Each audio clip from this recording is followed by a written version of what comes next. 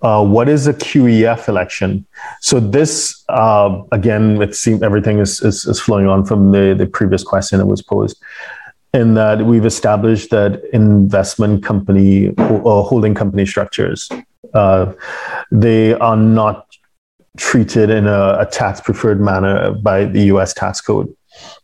So one of the ways that some people deal with that is making what we call a QEF election under Section 1295 of the tax code, where essentially the structure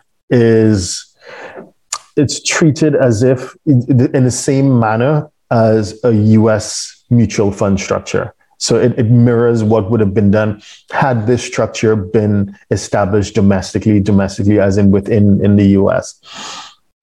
So the gains or the distributions retain their character. So if you have capital gains, then it's treated as capital gains on your return when it flows through to your 1040. This is assuming, so this type of election tends to be made at the beginning of your holding company structure. When you fail to do that, if you fail to make this QEF election, then you have these aggressive look-back rules and throwback rules, where because what the PFIC regime seeks to do, keeping it very, very top line, it basically taxes you on what we call phantom income. So income that has not even been distributed yet. Once there's income within the fund, your investment structure, then even though it didn't get distributed to you as a salary or bonus or dividends or interest, however it is you're going to pull it out, it is deemed to have done so, and you're going to pay taxes on it. In addition to which, you have holding gains. So, for example, if you create a holding company structure and you invest in a startup in Singapore, like many of our clients do, the startup scene is, of course, very vibrant. And the shares in your startup, startup that you've invested in, it is appreciated in value with subsequent rounds. With each round, there's a reevaluation of the share price.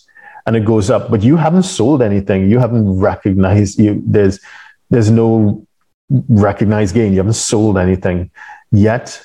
You need to declare that, increase that appreciation. You need to include that on your tax return.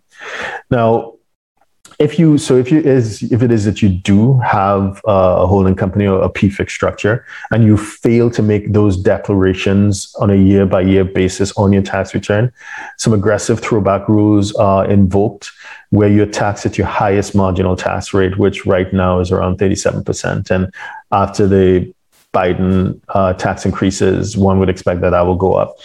So it's the highest marginal tax rate for the prior years, plus interest, plus penalties. So it becomes pretty draconian depending on your situation. So one of the workarounds on this is what we call a QEF election under Section 1295. So this is assuming that you've dealt with all the Section 1291 gains that we've just discussed, where you made gains or you made income, but you didn't declare it on your tax return in prior years. So you need to clean that up, or you need to cleanse the PFIC of this taint, because it's called a tainted PFIC.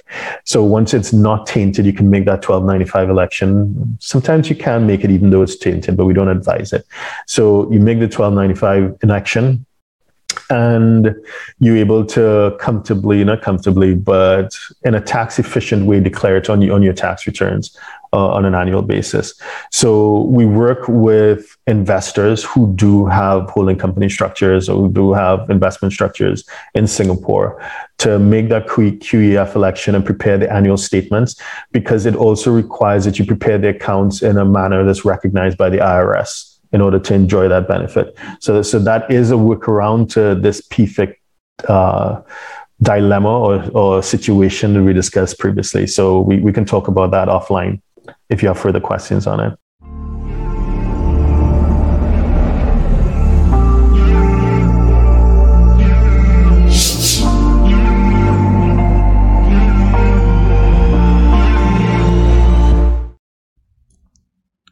Please subscribe, like, share, and comment below. Our books and upcoming events are available at htj.tax. Email us at help@htj.tax to engage us, to advise on international tax or business matters.